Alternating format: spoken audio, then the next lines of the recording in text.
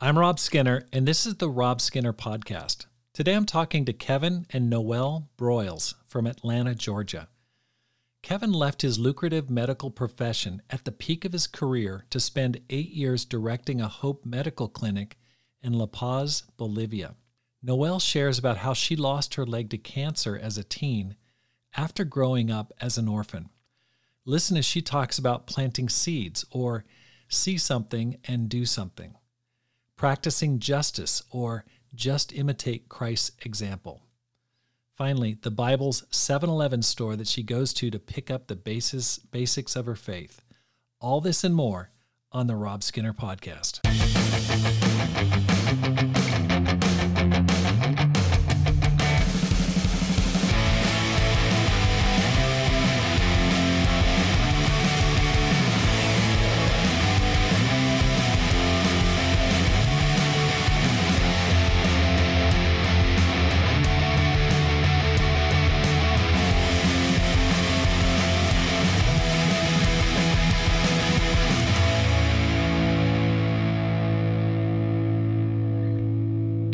Welcome back to the Rob Skinner Podcast. My goal is to inspire you to live a no-regrets life, make this life count, and multiply disciples, leaders, and churches. I want to say thanks for listening. It's so encouraging when I hear people listening, whether they're in China, whether they're in Papua New Guinea, whether they're in New Zealand or Japan. I mean, I just hear from people from time to time, and it is so upbuilding. And I can't tell you how much it means to me.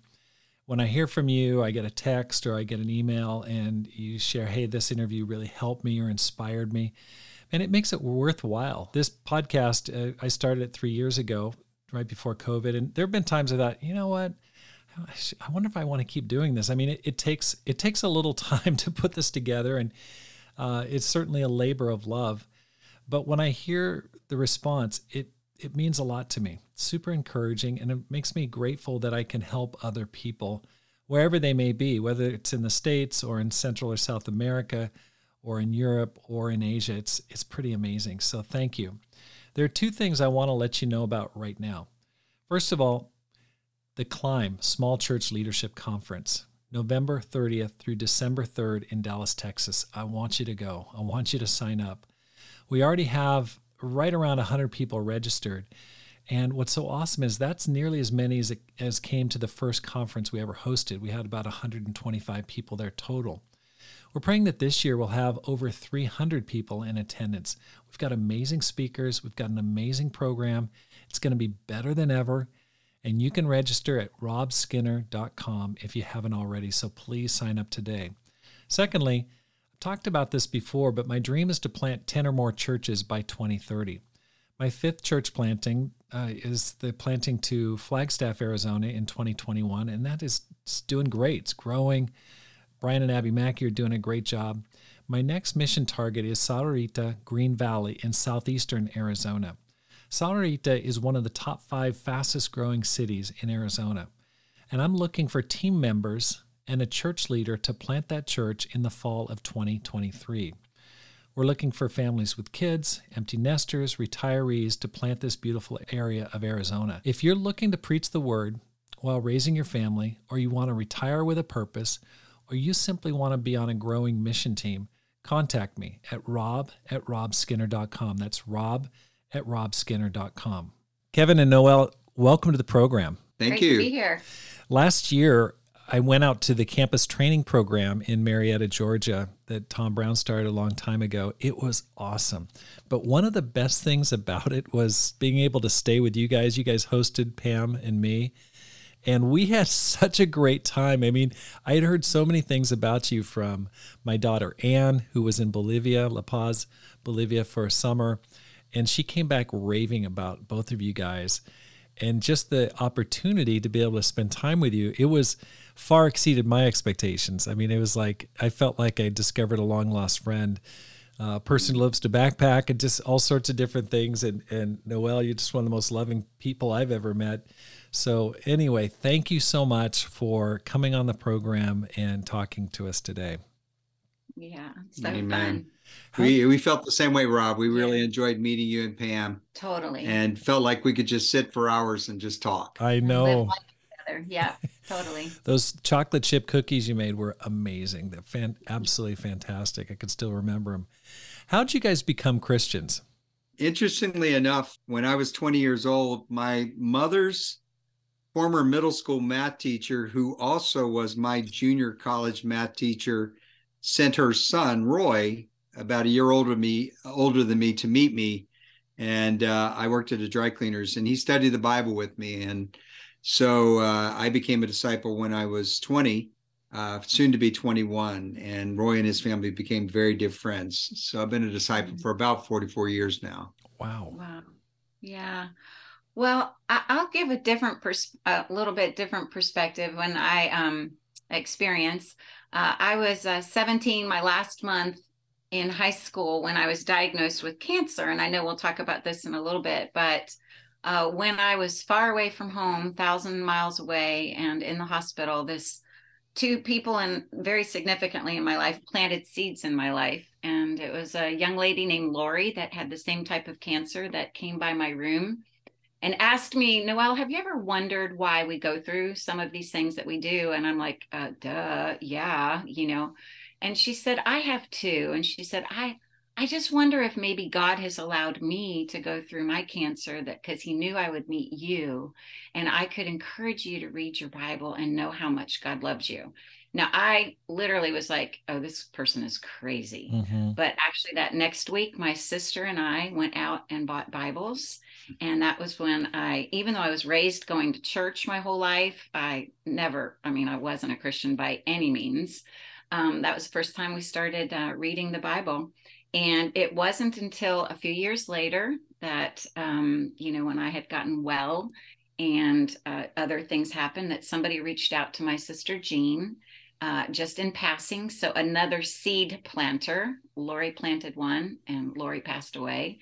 Never knew what happened with us. And another young girl named Anita reached out to my sister Jean, and we went to church down there in Florida and saw how people really loved the Bible. And my sister responded first, and then I did, and then my second sister. All three of us became Christians. Wow! So that was amazing, just because of seed planters. That's amazing. So you were in Florida, Kevin. Where were you raised? Yeah, I was in Tallahassee, Florida as well. Okay, so both Floridians. How'd you guys meet? Well, we had a campus retreat, I remember, and my roommate went to high school with Noelle, and I said, John, who is that drop dead gorgeous woman over there on the other side of the room? And he goes, oh, that's Noelle. And I had heard that she was an incredibly spiritual, but I could see that she was incredibly beautiful. And when I was transferring from Florida State to the University of Florida for med school, there was a sister in the church at Florida State that was looking to transfer, and she asked me to explore places where she could live in Gainesville with sisters in the church, and Noelle had a house with the space. So I met Noelle officially one of my preliminary trips to Gainesville. So that's how we met in 1983. I believe. That sounds right. Mm-hmm. Okay, so you both met at church. Yeah. You met at church. You guys are both Gators, is that right? No, I wouldn't go that far. I would go that far. Yes, total Gator. I'm a Seminole. I gained a medical degree and a Gator wife. I see. Okay, so undergrad you went to Florida State, and then you guys were both in University of Florida for a period of time. Mm-hmm. Right. Now, Noelle, you mentioned your cancer. Would you mind talking about that, how it happened? Sure. Well, I was in South Florida, the Fort Lauderdale area. I was a senior in high school. It was my last month of high school before I graduated.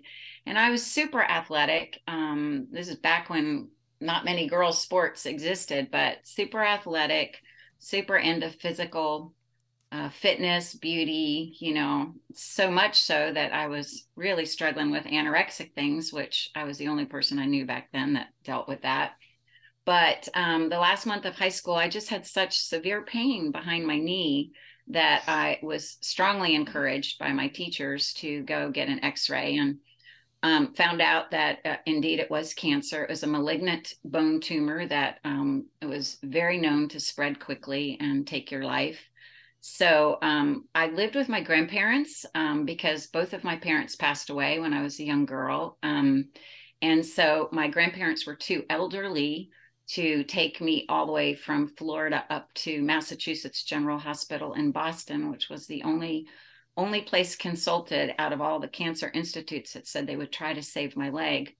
And my grandparents loved me enough to help us figure out how to get up there. And I was 17 and my sister was 18, and we moved to Boston to live in the hospital. So I had a year of surgeries to try to save my leg. I had many, many months of chemotherapy to try to prevent the tumor from spreading. And after a year of trying to save it, my leg it wasn't healing. And so we had to have an amputation high above the knee on my right leg.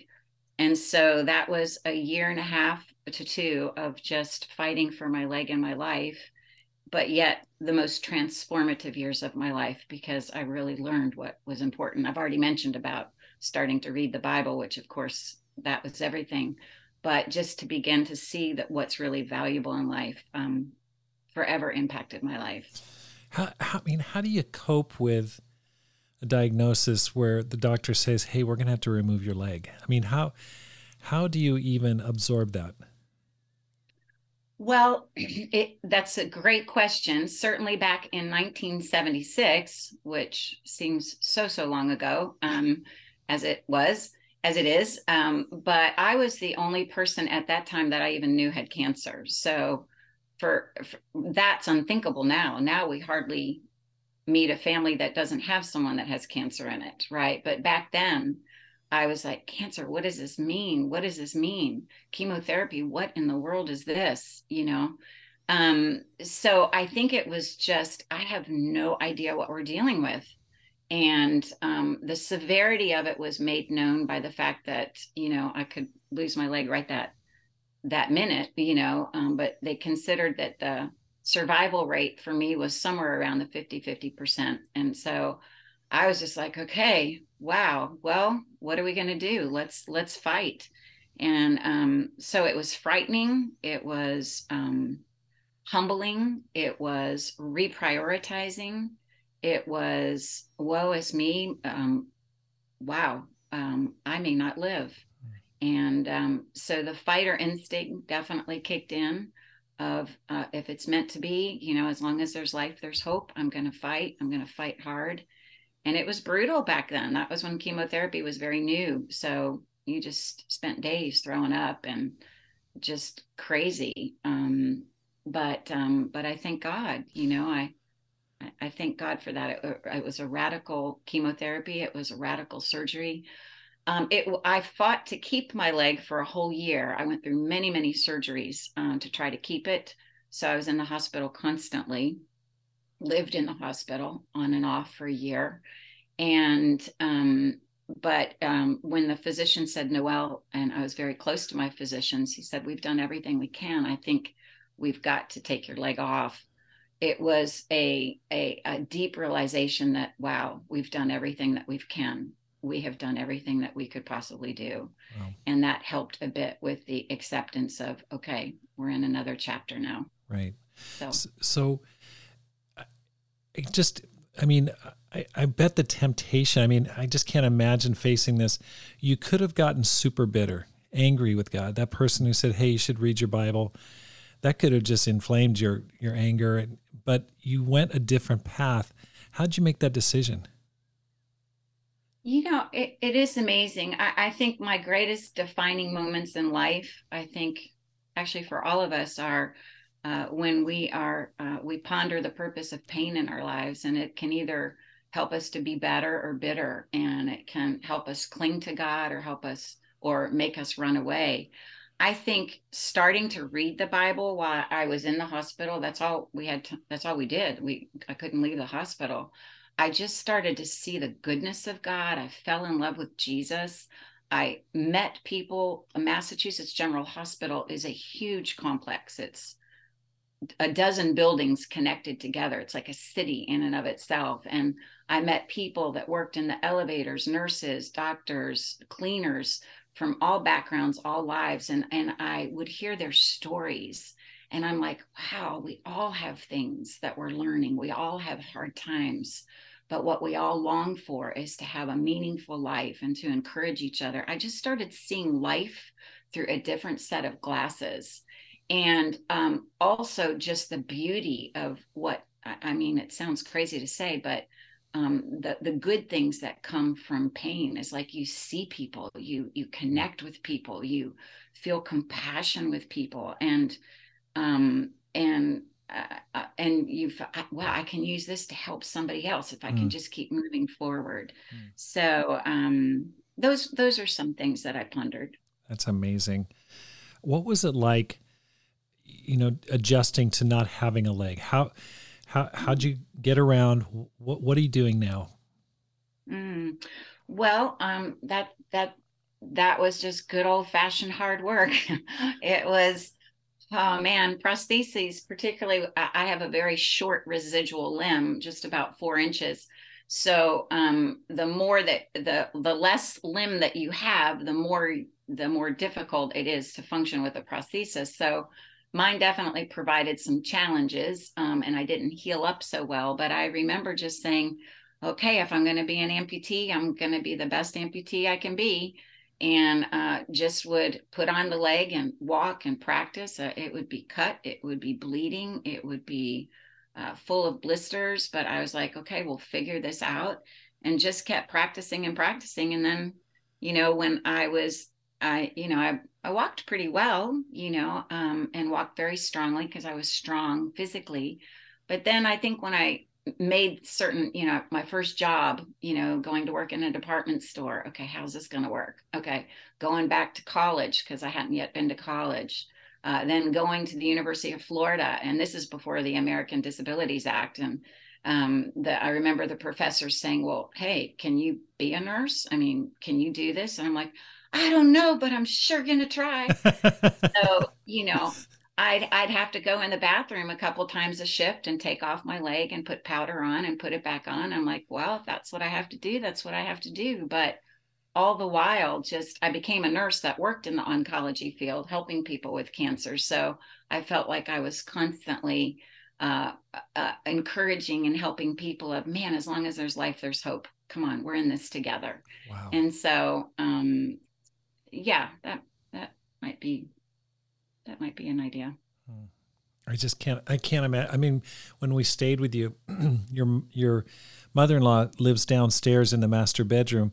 You guys were sleeping upstairs, and I just remember you climbing those stairs. I'm just like, oh my gosh, just what a sacrifice. I mean, you don't use crutches or anything like that. You get along without it, but I'm just like, it's inspiring. It's amazing. The most interesting thing when I remember Noelle carrying a basket of laundry out to a clothesline on one leg and standing there and putting up all the clothes on one leg and carrying coffee, with one leg up the stairs on crutches, things that most of us are not coordinated enough to do. Noelle's got an incredible sense of balance and strength. Well, when one part of your body is weak, the other parts become stronger, right? Isn't that so true? Wow. Kevin, what led you into medicine? Well, in high school, I said I wanted to go into medicine because my grades were pretty good, and it sounded good. High school, it's all about how it sounds, but I really did want to be in a profession where I could help other people, and wasn't exactly sure what that was, but I'd done fairly well in school, and I figured what I lacked in brains, I could make up with discipline and hard work. So when I was in junior college, I took an emergency medical technology course, the folks that are on the ambulance, and I just fell in love really with the science of medicine, as well as just the human connection, the compassion, the ability to help people in some of their toughest challenges. And that just fueled me through med school and residency. So that was the reason I went into medicine. And I absolutely am so grateful to God to be a physician. And I absolutely love what I do every day I go to work. So I feel very grateful that it's not just a job, but it's really a vocation. It's kind of what I really feel like God called me to be. What type of a doctor are you? My training was in family medicine. I also got a fellowship in academic medicine as well as a master's degree in leadership. But in family medicine, I was in private practice for a while, and then I went into urgent care medicine in '98. So now we're considered to be an urgent care specialist, if you will. Okay, so let's talk a little bit about that. Urgent care is everywhere now, but you were there in the early days. How'd you come up with that idea? Like, how'd you get into that? Yeah, so when I finished my residency in '92, I went to work for a small family practice that had a walk-in component. So it was kind of a combined urgent care and primary care clinic. I did that for a couple of years and learned about the concept of walk-in care. And then I went into private practice in Durham for 5 years. And in '98, I got a call from an individual at Duke that I had known in my first practice and said that Duke had just acquired all of these primary care practices, family medicine, internal medicine, and the patients had no place to go nights and weekends. And the emergency department was not able to handle the need. And so they were looking to start an urgent care. They actually called it a doc in the box. I said, well, the first thing is I'm not even interested if you're going to call it a doc in the box, because that seems a little derogatory. Right. But we had the opportunity, saw the need for sure. I mean, primary care couldn't take care of all the urgencies, nights and weekends, and the emergency department couldn't take care of all of it as well. And so I saw the need to be a part of the continuum of care. And we started the first urgent care center in 1998. And now it grew into a system. I think they have, I don't know, 7 or 8 urgent care centers now. It's a large system, part of the Duke University Medical Center network. And so that was exciting to start that off grassroots and really see that get blessed by God and really meet a need. And it really is about serving people. I mean, they're just desperate, for care, and they don't know if it's an emergency or if it's not, and just being able to do that. So I actually love urgent care medicine and being able to do that. Are you still doing that now? I am. I'm still doing that full time, 12-hour shifts. And with COVID, we were seeing 60 patients a day in our 12-hour shifts each. Now things have gotten a little bit better, and I'm actually going to go part-time in July so I can do more things other than just being in the urgent care. Okay, so let's go back in time. Early 80s, you guys met at the University of Florida. You were a student. Kevin, you were a grad student. Can you give us just an overview of your career? Like, give us the 30,000-foot view of your career. Where have you guys been since that time? So we both, Noelle graduated from the University of Florida in nursing. Me in medicine. We got married in 1986, the week after I graduated from medical school. And then we moved the week after we got back up to North Carolina. And so both Noelle and I went to North Carolina. Noelle worked, so I went to work at Duke as a resident. I do my training in family medicine, and Noelle was a pediatric oncology nurse at Duke. Is that right? Yeah, well, yeah, it's because I had a few roles. Yeah, I worked in pure pediatrics, and then actually was able to work with the hospital physicians to create a role for me to work specifically with just the amputee patients at Duke Hospital. So I could really focus there. So that was really great. I love that. That wasn't work at all. I created the job, so it was so fun. But I retired from that when my children were a couple years old, because having grown up not having parents growing up, I knew that I could always be a volunteer with cancer patients and amputees, people that have amputations. But for me personally, I really wanted to be at home to raise the kids, and we could afford that financially, which enabled me to be a volunteer. And so Noelle actually became a nurse practitioner, if you will, before the profession of nurse practitioner existed. She kind of created that role at Duke. Nurse clinician. Well, that's what they call it, but yeah. it was the same. And I did my residency at Duke, and then I really loved mentoring and teaching. And I did a 1-year fellowship in academic medicine. And then the funny thing was they offered me a job, and I said, I'll never work for Duke. Um, and went into private practice and, urgent care, like I said, and then came back to Duke in 98 and was there until 2011. I got a master's degree. And so I was able not only to work with urgent care, but I became the associate chief medical officer of the primary care division. So I had an opportunity to work with those primary care practices that we were serving as well. And then we went to Bolivia. So. Okay. So, and how long were you in Bolivia for?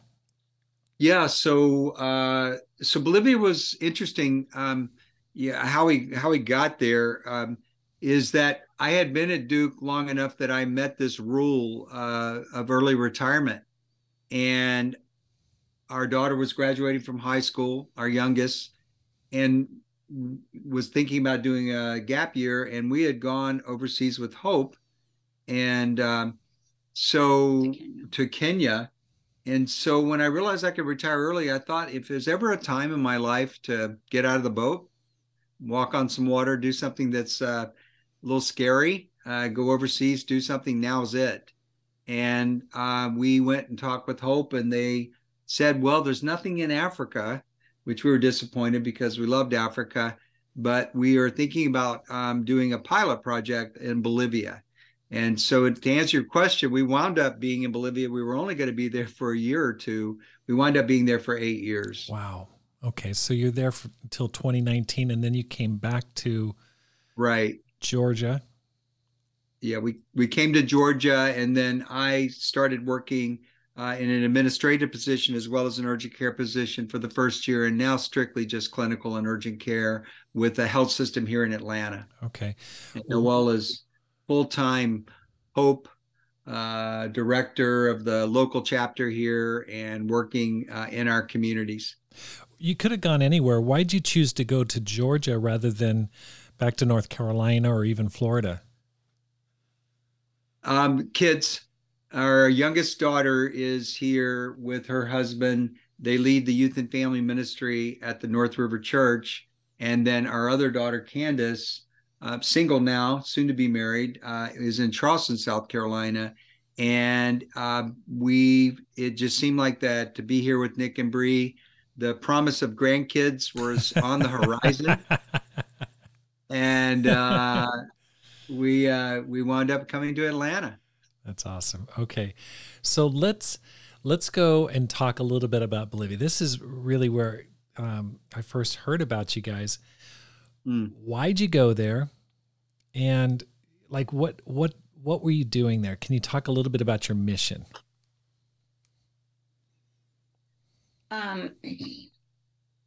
Well, I guess either one of us, maybe I could respond first. I do think it's really fun, Rob, just to add that Kevin didn't emphasize it quite so much, but we have been super involved with Nairobi, Kenya, and East Africa for years. So when we were thinking about moving, selling our home in North Carolina and moving and living overseas and being able to devote full-time effort and support ourselves, really, to be able to devote effort to helping those who are in need, poverty, marginalized populations. We really thought we were going to go to Kenya because that was so logical. Like, duh, we're so close to everybody there. We are very close to everybody in the program there, helped to start a program there for kids, kids sponsorship program in Kenya. But it's funny that those doors, it's just like Acts 16, where Paul and Silas were going to go this way, but the Spirit wouldn't let them go. So they were going to go this way, but the Spirit wouldn't let them. We're like, this is so weird that it's not working out to go to Kenya. And then right at that time is when one of the Hope leaders said, well, what do you guys think about going to Bolivia? To which we both were like, oh man, we don't speak Spanish. Like, I know a few words. Kevin. I was like, so can you tell me where in Europe Bolivia is? So, I'm sure that fostered a lot of great confidence in our ability to go to South America. But I think that to answer, and I'll end here, and Kevin, you can continue that. But I think we both, not only just growing older as disciples, as in and falling more in love with Jesus is what I mean, and just seeing how Jesus walked with people, and he always walked with the hurting. We just were like, you know what, we want to give everything that we have, but we also know that we're going to learn more than we've ever learned in our lives. And so when the call to Bolivia came, I think our heart was just kind of that First Peter 4 of just wanting to use whatever gifts that we had to be able to help and serve and encourage. And so that's how we got to Bolivia, and it was amazing how all that pulled together. But Kevin can comment on that. Yeah, for me, I Rob, by nature, I am not a risk taker. I mean, people who go into medicine tend to be pretty calculated folks, right, and sure. Everything's kind of laid out for you, so not a lot of thought there. You just need to be willing to work hard. But I had read a book that says if you want to walk on water, you've got to get out of the boat. And I also just had this nagging feeling while I was at Duke my last years there that my career was becoming more important to me than God was. And when I was converted, and way back when in '79, I wanted to have and continue to have that attitude of really being willing to go anywhere and do anything for God. And I just felt like I was being called. And when I found out I could retire early, that was a sign, if you will. And then it's interesting. I was very much like Gideon. I had a 3-page Excel spreadsheet with questions on it about moving to Bolivia that I felt needed to get answered for me to feel comfortable about moving to Bolivia. This is the calculated guy that I am. And not only did all 3 of those pages get answered, but a lot of miracles happened where our house sold almost before it went on the market, when the market was 9 months of selling. Duke made a special dispensation to allow me to retire with certain benefits that I would have lost otherwise, that meant a lot, enabled us to go to Bolivia and be self-supporting for a year. And so I went from being a Gideon with a lot of questions to where I felt like now I'm a Jonah, that if I don't go to Bolivia, I'm going to get swallowed up by a whale or something. But our first trip to Bolivia was it was amazing. I wanted to say breathtaking because where we lived in Bolivia was at 13,000 feet. It's twice the height of Denver. So it literally is breathtaking, but the country's breathtaking. And the altitude's breathtaking. The people are breathtaking. The opportunities are breathtaking. And after that exploratory trip going to Bolivia, I mean, we were all in tears because we felt like, and this is so out of my element, Rob, but we felt like that this would be a place we could go and use everything that God had given us, not only being in the kingdom for many years and knowing about parenting and marriage and just the Bible and leading the church and Bible studies and things like that. But my medical work, Noelle's love for the social work, and just even our own life experiences growing up, seeing people in Bolivia having those same life experiences and being able to relate to that. The little church that was there, we can talk about in a minute, but just needed encouragement and hope. And so we literally got on the plane in tears and came back to the States and sold the house, packed up everything, put stuff in storage, gave away stuff, and left the country in record time. Wow. Okay. I want to talk a little bit about this. I think there are a lot of people that want to do great things for God. They want to make this life count, but it's scary. I mean, it's a sacrifice. And whether you're in your 50s like you were, or whether you're, 27 or 17, and you're thinking, I really want to, go overseas, or I want to do this or that, it can be paralyzing. And I think, for a person in their 50s, I go, you're a doctor. Yeah, you could retire early. At the same time, you could just stash the cash big time had you chosen to stay where you were doing. I mean, you just could basically pile up a really, really super nice, comfortable lifestyle for yourself. But you chose not to do that. How do you overcome the fear? How do you get the guts enough to pull the trigger and listen to your best instincts, the spirit working inside of you? Yeah, I mean, it's interesting. Most everyone would say that's just ridiculous. Why are you going to leave the country in your what's considered the peak of your career, Exactly. your top money making years? I was at a really high level at Duke and a good salary and everything. And they said, that's just crazy. This is where you should be stashing it away. What's interesting, Rob, just as an aside, is that God has more than abundantly blessed us since we came back to the States. And anything that we would have had, we have more, I believe, to be honest with you. But with that is this 8 years of an amazing experience. But for me, I was just really honest with God. I just said, I feel like I need to get out of my element. And that desire is stronger than holding on to what's comfortable or even logical. Mm-hmm. And I want to grow in trusting God. There's no better way to grow in trusting God than go to a country where you don't speak the language and you've just quit your great job and you just sold all your possessions and you're there. And, and so I think it was that. And I think it was God just reassuring me. I mean, honestly, I'm not kidding about the 3-page list, but he just kept reassuring me, this is my will for you. And I told God, I'm a hard-headed guy. I just need you to hit me over the head with it. And when certain things happen, like the special dispensation at Duke, the selling of the house, the 3-page list being done, and then it goes on and on and on, I was like, it's obvious to me this is what God wants us to do. But I think we've got to be willing to ask the question and lay it out. God, what do you want me to do? And then explore. And God doesn't mind your questions. He doesn't mind the 3-page list. He's like, I can handle that. That's easy. And I just need you to have a willingness to go. And we did. Rob, I was definitely intimidated, extremely intimidated. In medicine, we're used to being kind of in control. Right. And I definitely did not feel like I was in control.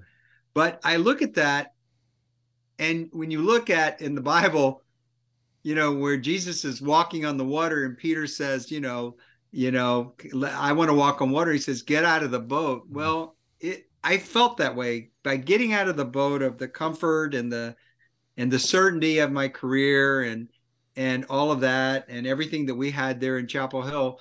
We met Jesus on the other side, and we got a chance to walk on water, not because we're awesome, but because Jesus is awesome. Wow. And we got a chance to do something that was transformative, not only for us, but for many people. And so it's like what motivated was the excitement of just getting out of the boat and seeing what God has in store. Wow.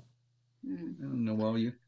Well, I wasn't in a career, so I have kind of a complementary perspective, I think. But I was walking alongside of people, and I think sometimes life is about the steps, it's about seeds, it's about stitches, it's about the small steps forward. And I think that, one of the greatest things that God gives us is the privilege to walk toward needs, to walk toward people that are hurting, not walk away, but walk towards. And we can do that right where we are, taking a step to plant a seed. It's just something I just believe so deeply, that seed, you see people and you do something. That's something that we can do every day where we are. You see people, you do something.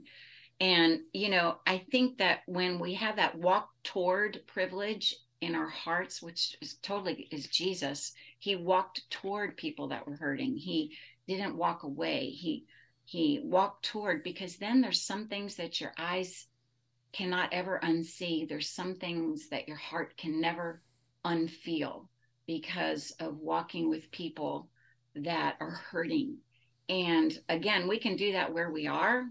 We should do that where we are. We should do that every day. That's part of walking like Jesus. But I was just going to say, connecting that to going someplace far away, that's the everyday walk of Jesus, no matter where you live. If you live in Atlanta, or if you live in California, if you live in Kenya, or you live in, Russia, or you live in South America, is the walk of Jesus is to, to love people. But sometimes it helps to take a short trip, or, to go visit someplace and purposely walk toward that, not necessarily to move there, but to walk there. And then your head starts thinking where your feet are planted. Your heart starts feeling where your feet are planted. And it's just because you took that step of God, show me. So that's just okay. So that's great advice right there. So you say, plant seeds. I love that. See something, do something. And so seeds, that's awesome. So take some step, do something, even if it's super small, but try to move in that direction. And then secondly, go there, visit. You don't have to sell the house right off the bat, but just at least investigate. Go there and see. And what you shared, Kevin, is that you went there and it really moved you once you went there and went on a scouting trip. So that's great advice for a person who's thinking about doing something larger for God. Yeah, I think, Rob, had we not gone to Africa for little 2-week trips, we had done that several times. Just going overseas and can be intimidating, and Africa can be intimidating, if you will. But we had done that, and I think had we not done those small things, we wouldn't have been in a place for God to say, "Hey, I want you to go move and be there." That's awesome. Okay, so what are some of the things that you saw? What are some of your best memories from that time in Bolivia? I feel like that if I was to summarize our experience in Bolivia in the 8 years we were there, it was about connecting and serving. And what I mean about that is that we opened a medical clinic and we connected the medical community to highly trained specialists that we invited to come over and teach. We provided high quality medicine in the neighborhood we lived.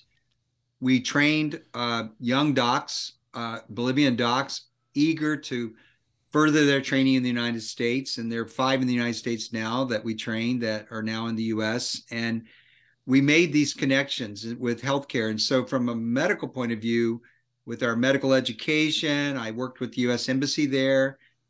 And we had medical brigades down in the Amazon and the jungle, which was just amazing. And so with the medical, God allowed me to use my medical training, my love for teaching, in a great way to just really help the community and help the future doctors who would go overseas. And that allowed us to create the foundation, which is what Noelle and her team did. And Noelle can talk about that. And then, and just watching the church grow, you've got a couple here that have been Christians for over, 30 years. And there's so much we can give to the church. And the church was about 25. We were about 100 when we left.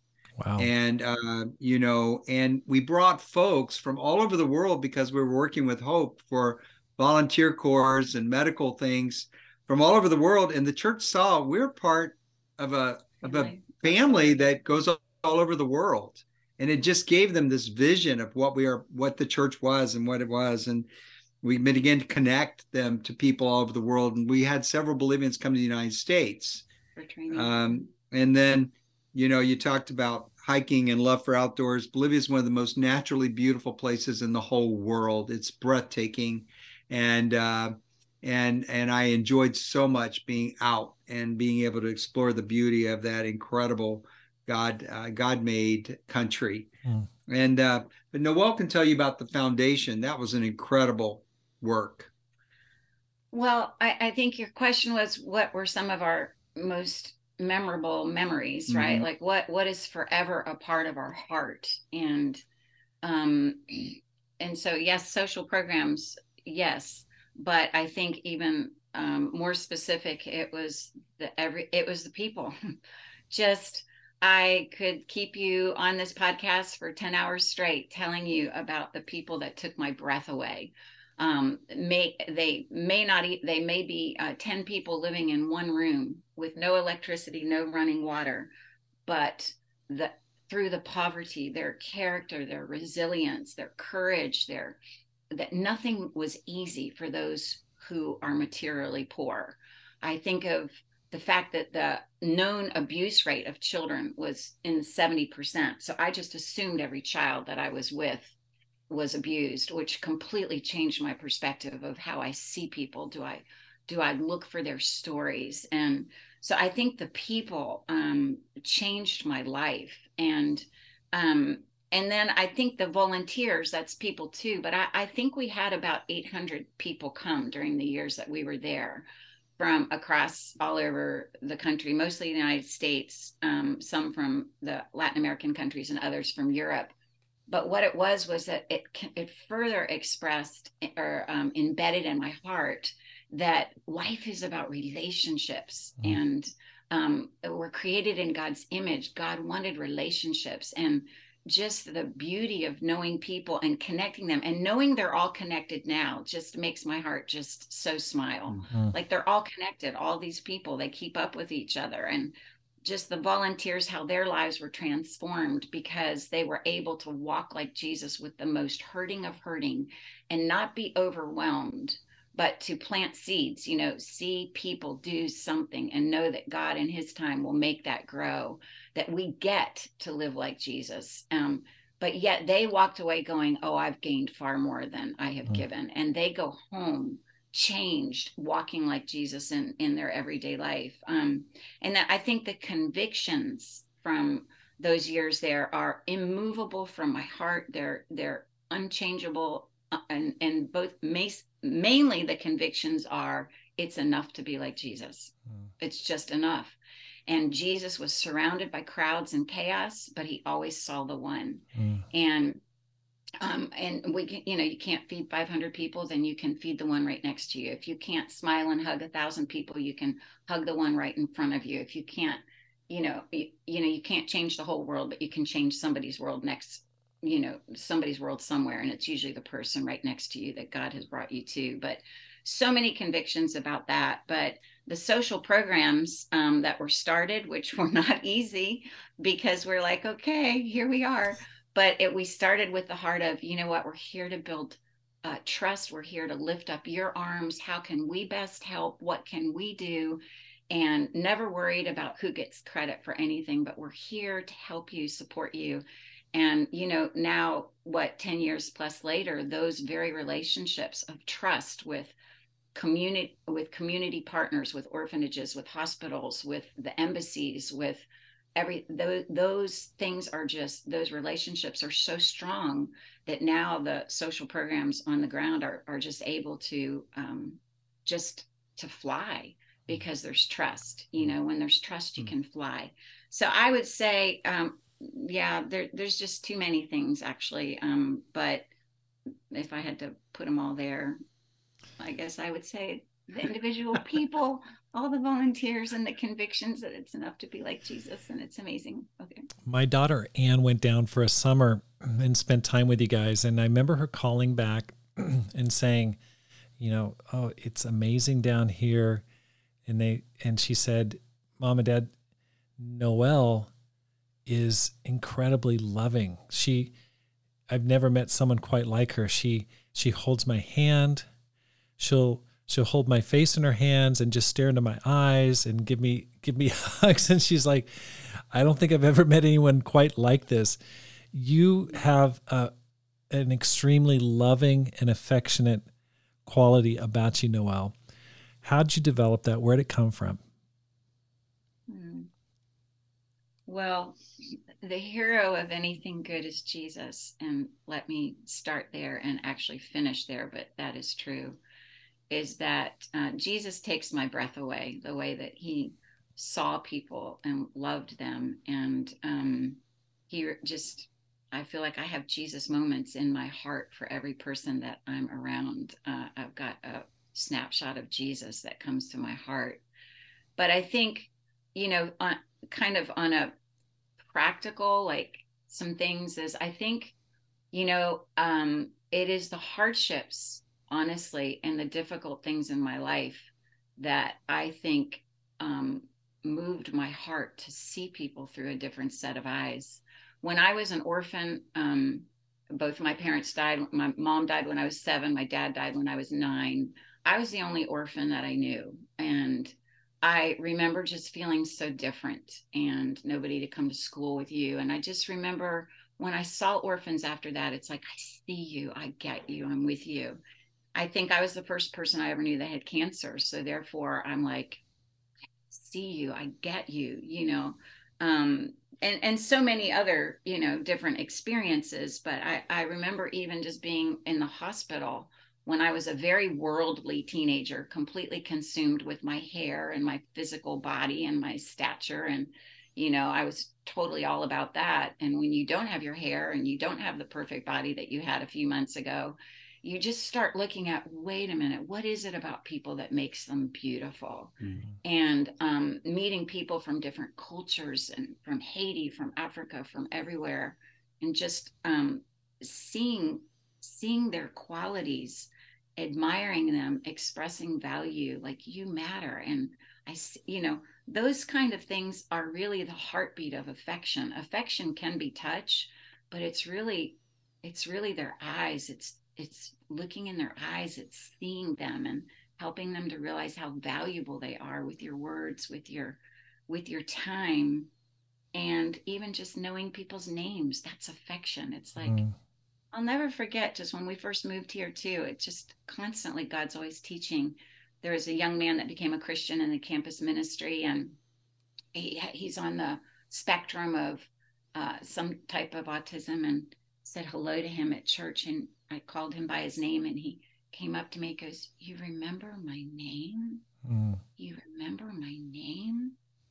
And I was like, oh my gosh.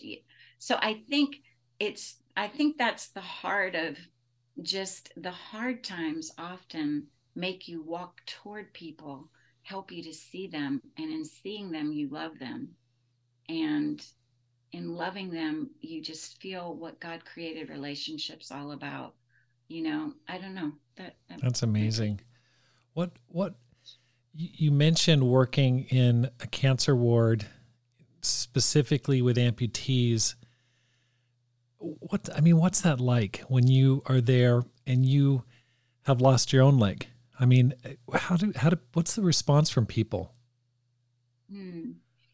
Well, because I do walk with a limp, it didn't matter which room I walked into, whether the patient was old, cancer, young, pediatrics, whatever. People would always say, well, why do you limp? Oh, did you hurt yourself? And I always just use that moment to connect of, no, it's because I actually walk with an artificial leg. And they're like, oh, I'm so sorry. I asked them, like, oh, no. Let me tell you, it's great. I mean, I may walk a little funny, but I'm alive and I'm doing well. And so that right there taught me right there that you can use whatever it is to bring the walls down. It's amazing how that is.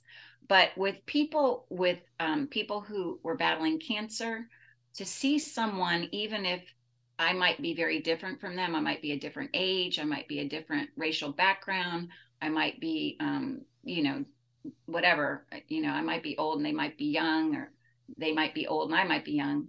But to see somebody that's living and functioning and pursuing life dreams gives people hope. It reminds me of Ecclesiastes 9, where he says, wherever there's life, there's hope. Wherever there is. And so I think that it was a constant joy to be able to say, our battle may not be the same. I see you and I understand, and you're not alone. And that gives people hope. To not be alone is so powerful. It must have just inspired people. I mean, just to go, okay, this person gets me.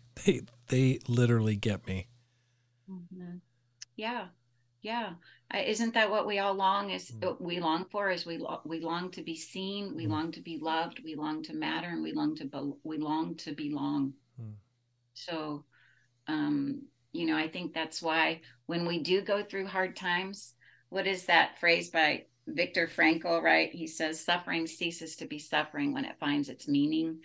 Is that when you go through hard times, but you find a meaningful purpose, that your pain can actually be a comfort to others, like 2 Corinthians 1 says, that God comforts us so that we can comfort others. It's just all of a sudden life takes on a richness of, it's not about pain-free living, it's about meaningful living. Wow. And so yeah. Okay, so you guys were in Bolivia for 8 years. You've had 800 people come through. You're raising up local doctors. They're going to the States to get training. You've got like a first world clinic in a third world country. Why'd you come back? Well, it was time. We really loved being there, and we truly wanted as much as possible, and God blessed us in really feeling like this is where we belonged. And but the country itself was going through a lot of political challenges, and there was going to be an election, and it was going to be difficult. And the embassy was warning us. The medical clinic was doing great, except it just wasn't able to fulfill its purpose because it's very, very difficult in Bolivia to have a business, particularly an American-based business. Some of the rules, regulations, laws, and things, it was very difficult. And Hope Worldwide had also decided that they wanted to switch away from medical care, focus to more volunteer opportunities and smaller medical brigades, but not supporting clinics and hospitals. And paradigm shift. A paradigm shift with hope. Nothing bad, but they had said, we really feel like that because of the political situation, because of our change in focus, that we'd like for you to close the clinic. And while that was difficult, we see the wisdom in that. And we didn't know that there was going to be a pandemic, right after that. And we didn't know how challenging the political situation would be, but it was quite challenging. And God really spared us a lot. And then spared us a lot as far as losing money with the clinic. And and just it would have been really disastrous from a business point of view. And so God really spared us. We were able to sell the clinic and all the things to support the now foundation that still exists. And the other part of this was family. We had been away from our children for 8 years, and our youngest daughter was married. There was a promise of a grandchild in the near future. My mother was getting to the point where she couldn't live independently, and lives with us now. And we knew that was going to happen. And indeed, it happened a couple of years after we moved back. And so it was time, family-wise, to come back as well. Wow. And we had, the foundation was very successful and doing very well. And we knew that was the seed that God wanted us to plant long-term. And the church was doing well. And I think also just a deep conviction too, that life is about seasons and chapters, and and you do only have one family, and we had been apart from our family for 8 years. And I've already mentioned about my conviction about growing up an orphan myself, right? So, but I think also that we wanted Bolivians to lead Bolivian work, and they were capable to do that, far more capable. And they have just catapulted forward through COVID, through the political coup, through death and dying that had happened in Bolivia with the COVID.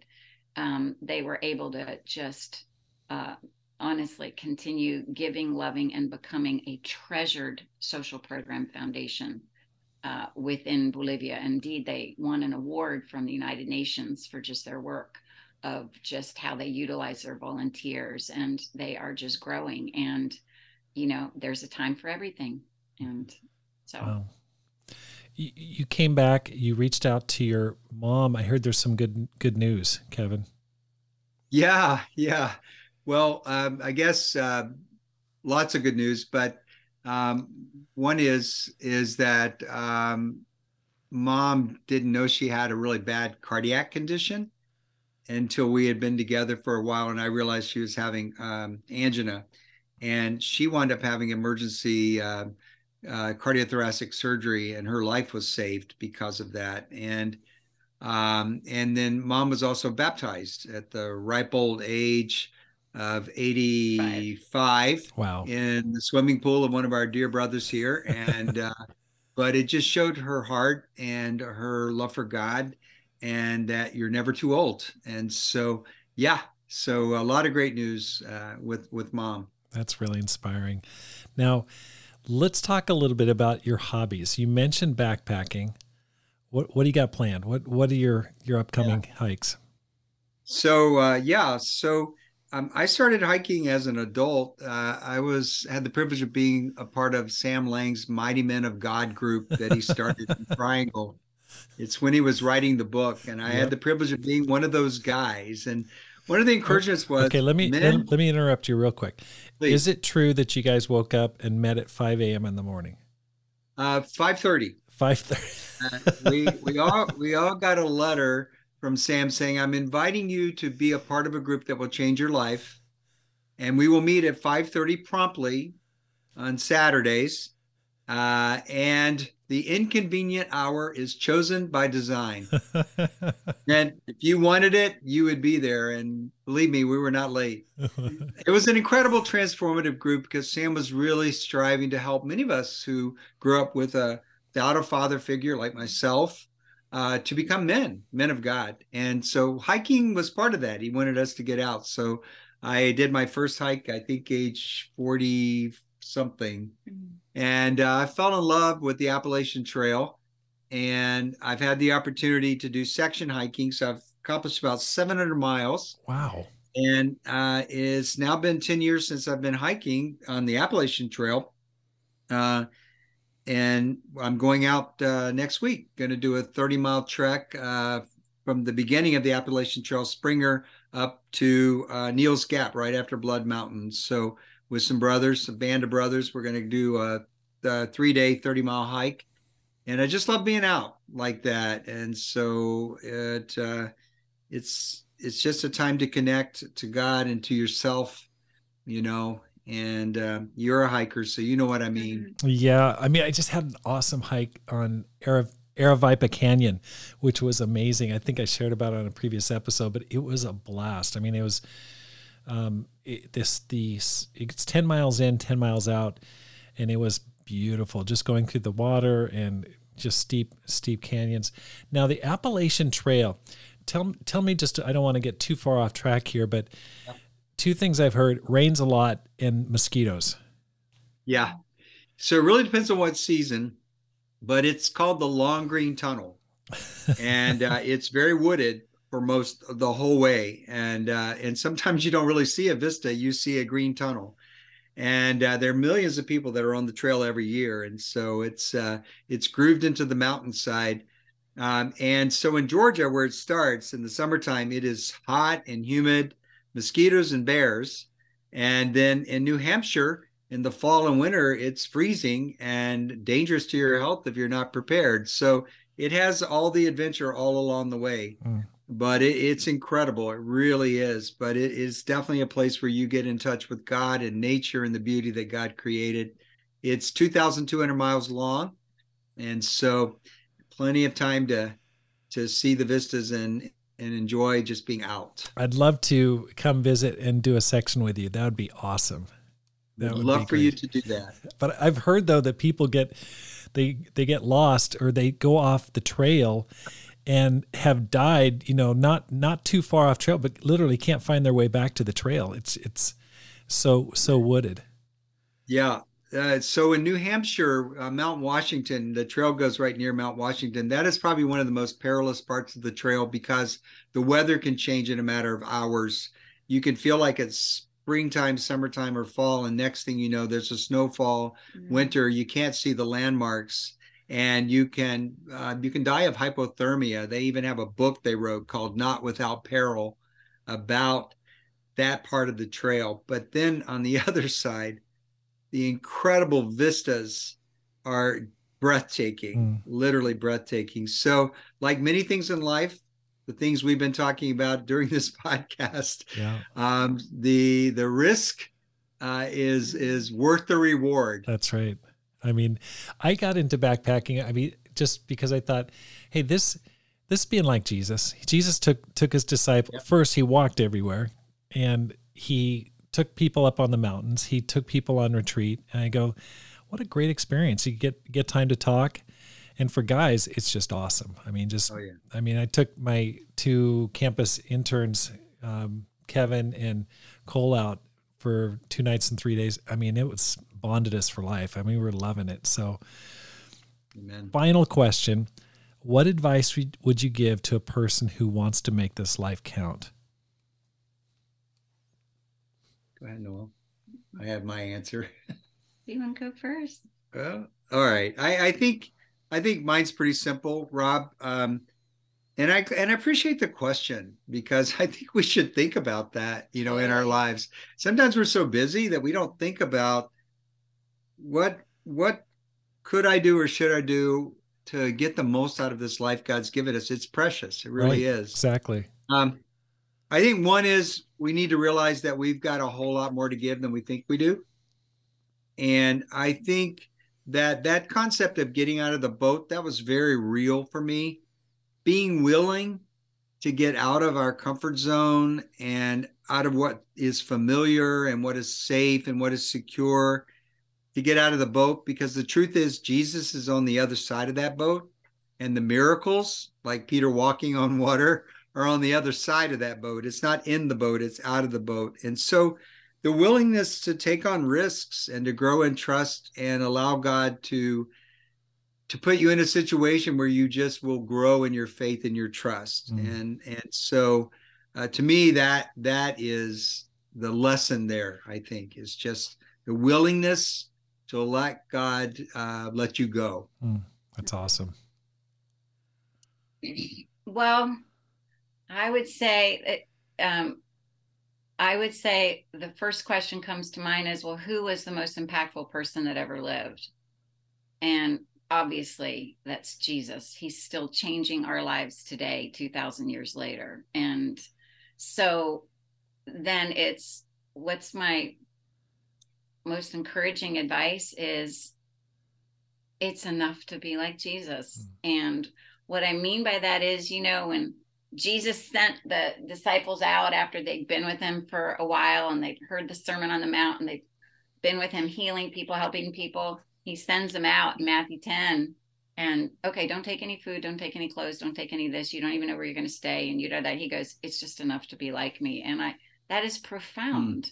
And yet that means everybody can do it. And I think that I have my go-tos that I'm unshakable. I don't know about on the western side of the United States, but on the eastern side, there's this store that was created, 50, 60 years ago called 7-Eleven. I don't know. Have you ever heard of those, Rob? 7-Eleven? Yeah, absolutely. Oh, okay. Well, the reason I say that is if there's one glimpse of Jesus that makes me want to be like him more than anything in the world, it's I go to Luke chapter 7, verse 11. And it's my run in quickly to get a glimpse of Jesus. And then I run out of those scriptures and I just can't wait to be like him. And that scripture talks about how Jesus was surrounded by crowds himself. And as he's walking, he sees a widow coming and she is surrounded by crowds. And yet he's surrounded by crowds. She's surrounded by crowds, but he looks, he sees her. He goes up to her, he speaks to her, he touches her, he brings back life. And the response of everybody is, oh my goodness, they were filled with awe. God has come to help his people. And I just feel like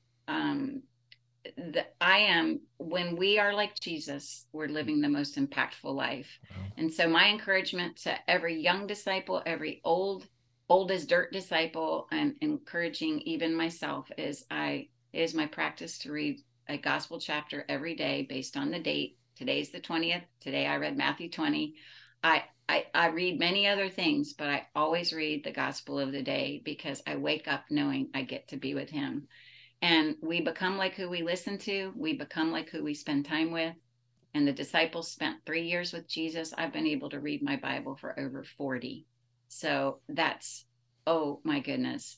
And so anyway, I think that's it. Even with today's challenges, I don't stick my head in the sand and be like, oh, I don't want to deal with all the current issues that are going on. No, it's a walk toward privilege, because when you walk toward like Jesus and you're determined to love, my other little acronym is Justice, Justice,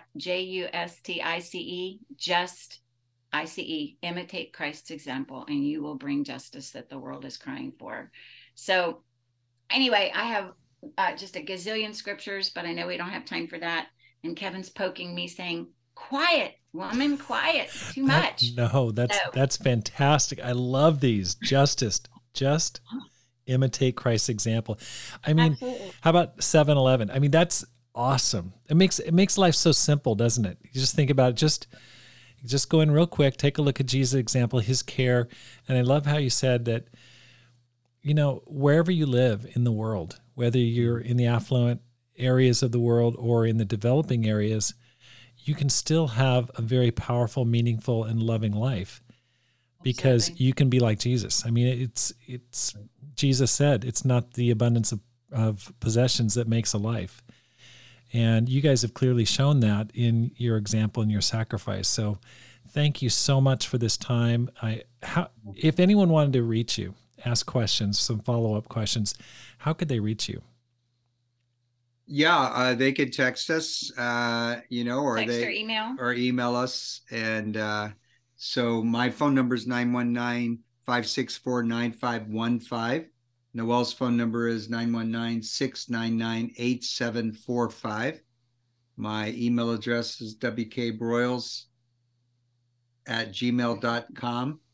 And Noelle's email address is nfbroyles@yahoo.com. Yahoo! Okay, great. I'll go ahead and include those in the show notes if that's okay with you.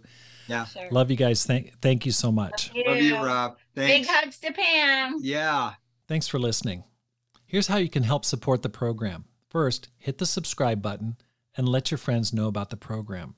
Secondly, read and review one of my books, either How to Plant and Grow a Church or Courage, How to Make This Life Count. You can find them on Amazon.com or IPI Books. Thirdly, support the program financially by going to the TucsonChurchofChrist.org website and hit the Donate tab. Now, Tucson is spelled Tucson, churchofchrist.org. Select the General Fund, and your tax-deductible gift will help me multiply disciples, leaders, and churches. Because my goal is to inspire you to make this life count, live a no-regrets life, and multiply disciples, leaders, and churches. Have a great day, and make this life count.